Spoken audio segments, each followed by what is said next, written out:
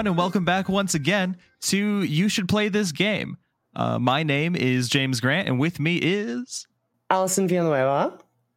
I thought there was a moment there where I thought you were going to do a bit. I can't. I totally should have, but I would actually fully zoned out before you said that, and I was like, oh wait, I got to say my name. Hey, that's enough of a bit on its own. It's fine.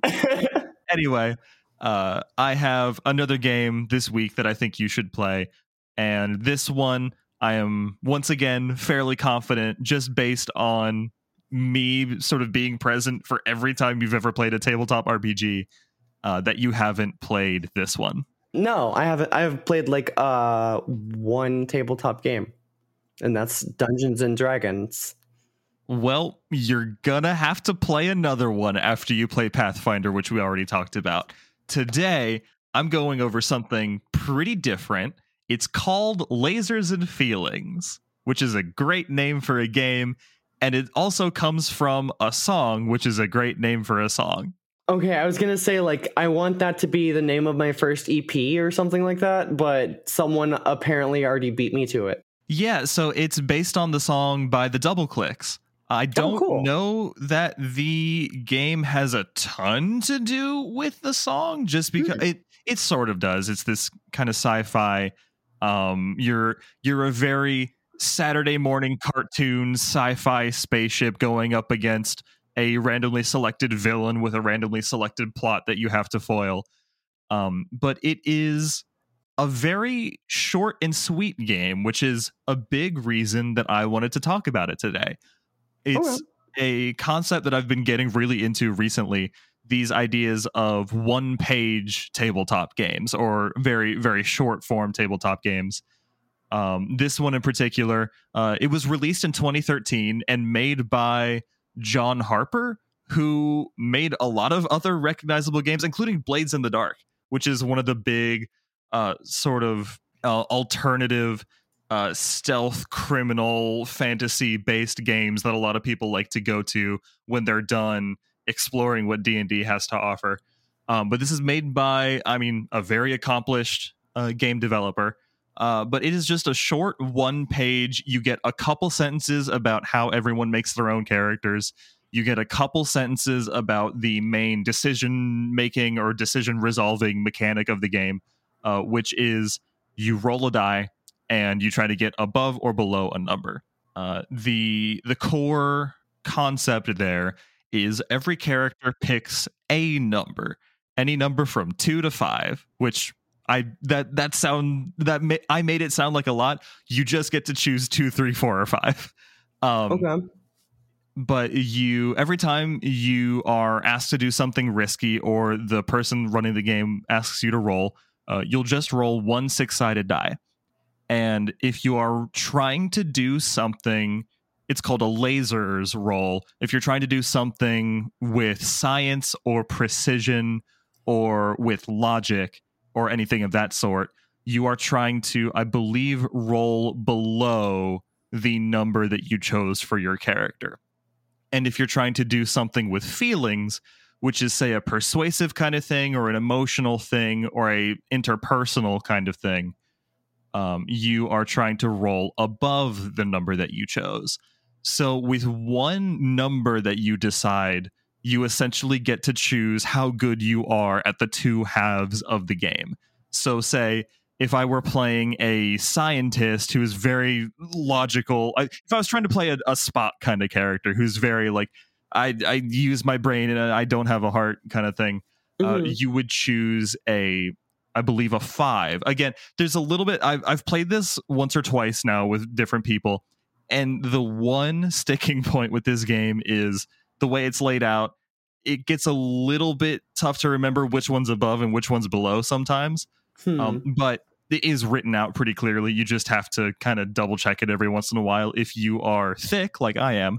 But how many C's? If you well, I'd give it 3 C's, but still definitely tack a K on at the end there as well. Oh, okay. Yeah, for sure. It's a real confusing one. But yeah, no, if you're trying to make this a Spot kind of logical character, you would choose 5 or maybe 4. which means most of the time when you're trying to make a lasers roll, you'll get under your number. So that's great. Or if you wanted to make a more emotional, interpersonal kind of a face persuasive kind of character, you would choose a low number probably too. And that makes you very likely to succeed on your feelings rolls because you'll almost always roll above your number.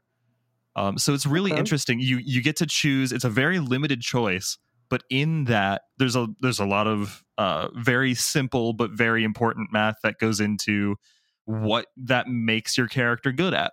And the only other thing added on top of that, well, two other things. The first is you can actually roll more than one die if the person running the game decides that you are either prepared and or an expert in the thing that you're tackling and the challenge that you're going up against.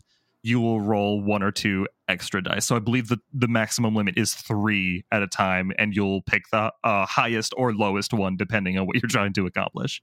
You'll pick the most successful one. Okay, so it's like rolling with advantage.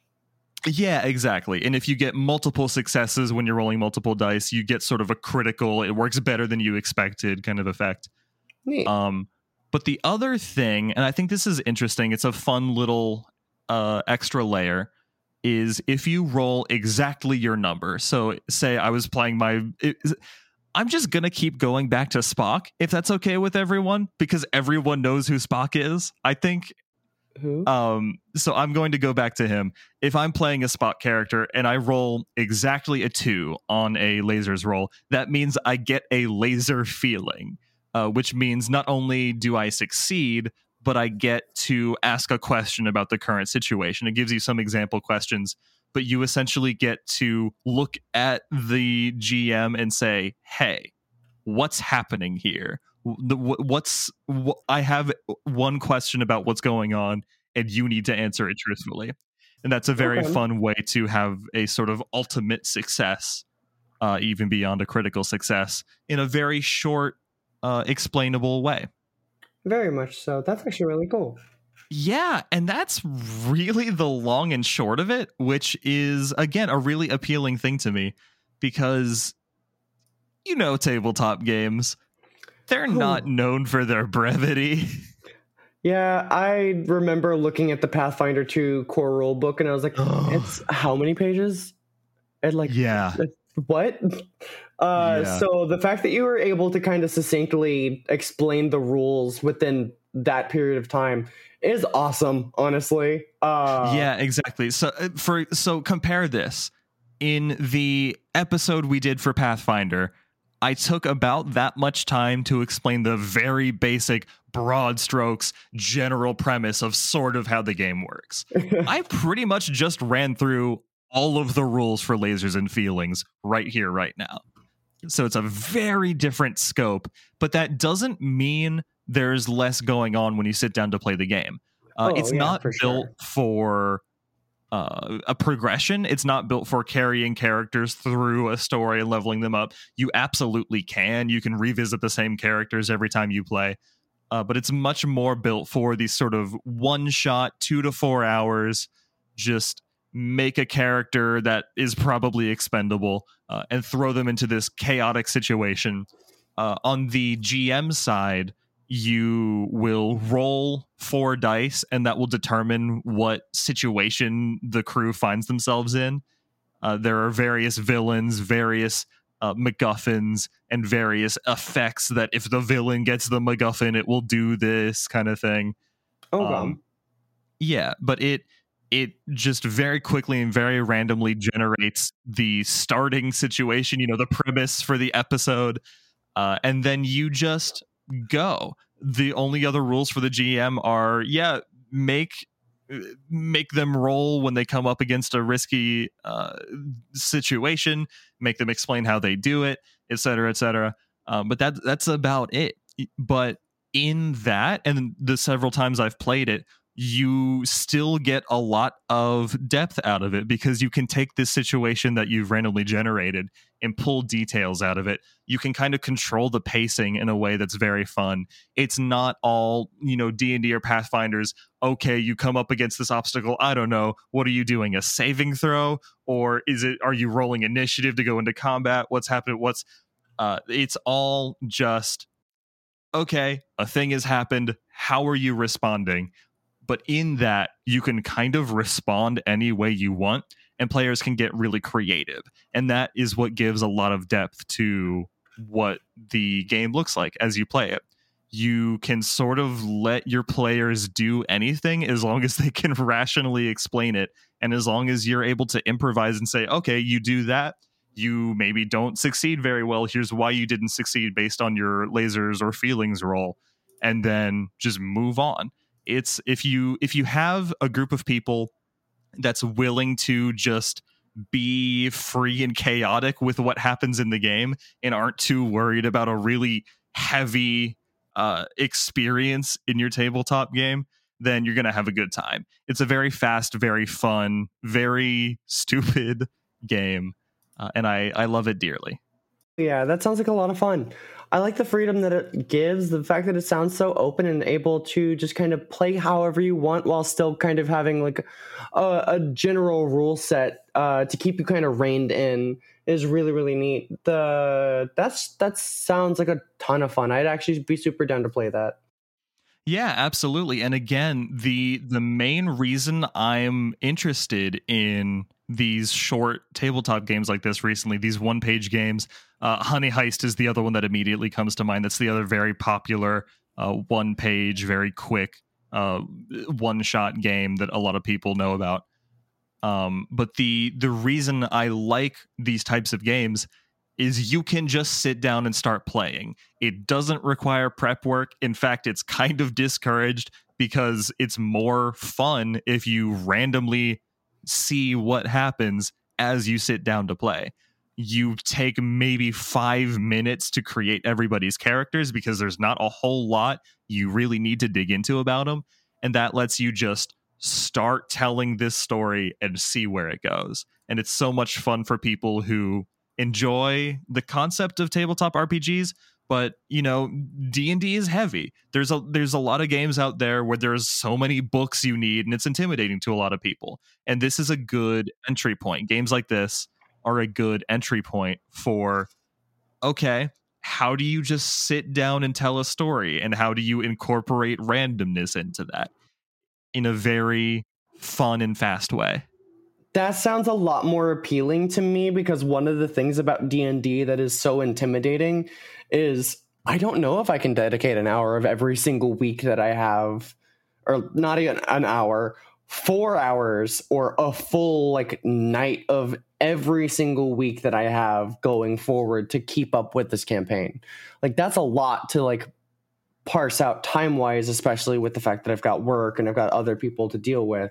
I've got friends who want my time. I've got 2 podcasts that I run, well, am at least a part of. That, the ability to have that, just sit down, play for a little bit, tell a story, see how you feel, and move on with your life. That's really cool to get from, a game like this. Genuinely, I like TTRPGs that are able to manage something like that, because otherwise it just gets to be a lot.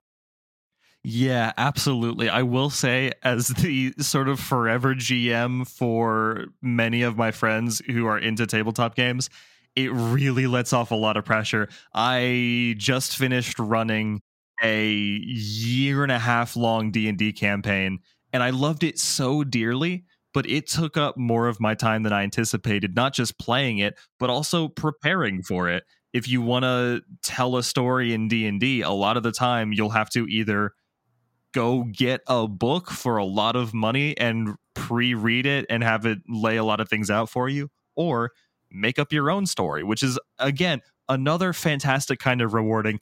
I don't want to sit here every few episodes and just kick D&D to death on the curb. write a novel just to like actually like play a game. Yeah, but I don't want to dunk on D&D too hard. It's a fine game and it does what it does with some level of competency. That didn't make it sound very good. But I'm not here saying big dense RPGs are something to steer away from, because I love them. I love Pathfinder. You know that. I talked about it for a long time. But there's a very important other side of that where you don't always have time for that. You don't always have time to sit down and play that, and you really don't always have time to prepare all of that. So games like Lasers and Feelings, if you like sci-fi and you like kind of pulp sci-fi where it's just, hey, we're here now, guns are firing, the enemy cyber zombies are attacking, and what are you going to do about it? It's very goofy fun in a sci-fi setting that you kind of just get to make up, and that's a lot of fun. This also seems like it could be really easily adapted to other genres too. If you didn't want to just stick sci-fi, you could make it like high fantasy, where you could make it into like a horror setting where you're like monsters instead of space aliens or something like that. Like there's a lot that you could do with this, because it's kind of a simple framework of like, yeah, here's, if you want to do an action, there's this. If you want to do something that's not a direct action, there's this. Roll some dice, have fun. Yes, you are dead right. And I don't know if you actually knew this before you said that, but there are so many hacks of Lasers and Feelings, because it's basically, hey, you've got one thing and you've got the other thing, and they sort of kind of oppose, and your characters can be good at one thing or the other. You take that and you run with it. I saw in the comments as I was researching some page for one of these games, oh yeah, I had fun with a little Studio Ghibli hack, Porco and Marco. Oh, that sounds so fun. It does. And that's the thing. You can take this framework that Lasers and Feelings sets up, and it's a delightful short sci-fi game on its own. But you can take that and just say, okay, instead of Lasers and Feelings, it's, I don't know, Dark and Light. And suddenly you're playing like these celestial magic characters or things like that. And it just, it lets you choose a setting, choose two opposing characteristics that your characters might have in different quantities, and just go. At that point, you just need to choose what the situation is and just start playing. It sounds a little bit intimidating to say, oh yeah, you have very little set up and just start playing and see what happens. But I promise you, if you start cracking jokes about what's going on, if you start just making things up about the world around you, you will have a great time, and it won't be this stressful, I don't know how to properly develop a world kind of experience. It's just play a fun game with your friends and make things up in space, and at the end of the day, hopefully you will have saved the day. That sounds like a ton of fun. I actually really like the games that are kind of light like that. Mm-hmm. Yeah, like I said, I don't have a ton of time to just kind of sit down and play every single week or dedicate time to a thing. So having something that's like light, easy to play, easy to make my own and like kind of play however I want, and then also just open enough to allow the freedom to play in a way that that is kind of unique and fun every time. Tell a story and explore a world with some friends. It sounds like a great time. I'm super, super into that. Yeah, absolutely. And it is kind of genius simplicity. It gives you a lot of freedom and a lot of fun. I think I've said the word fun about a dozen times over the course of this episode, but that really is, for better and for worse, the best way to summarize it. It's short, sweet, enjoyable, not incredibly deep, but that's a good thing. That's a good thing if that's what you want out of this game. 1000%. I agree. Absolutely. And that's why I think you should play this game. Thank you, everybody who's listened this far. We really appreciate you. And we will see you soon with the next episode. I've loved being here, loved talking about this game, and we'll see you in the next episode. Goodbye. Bye-bye.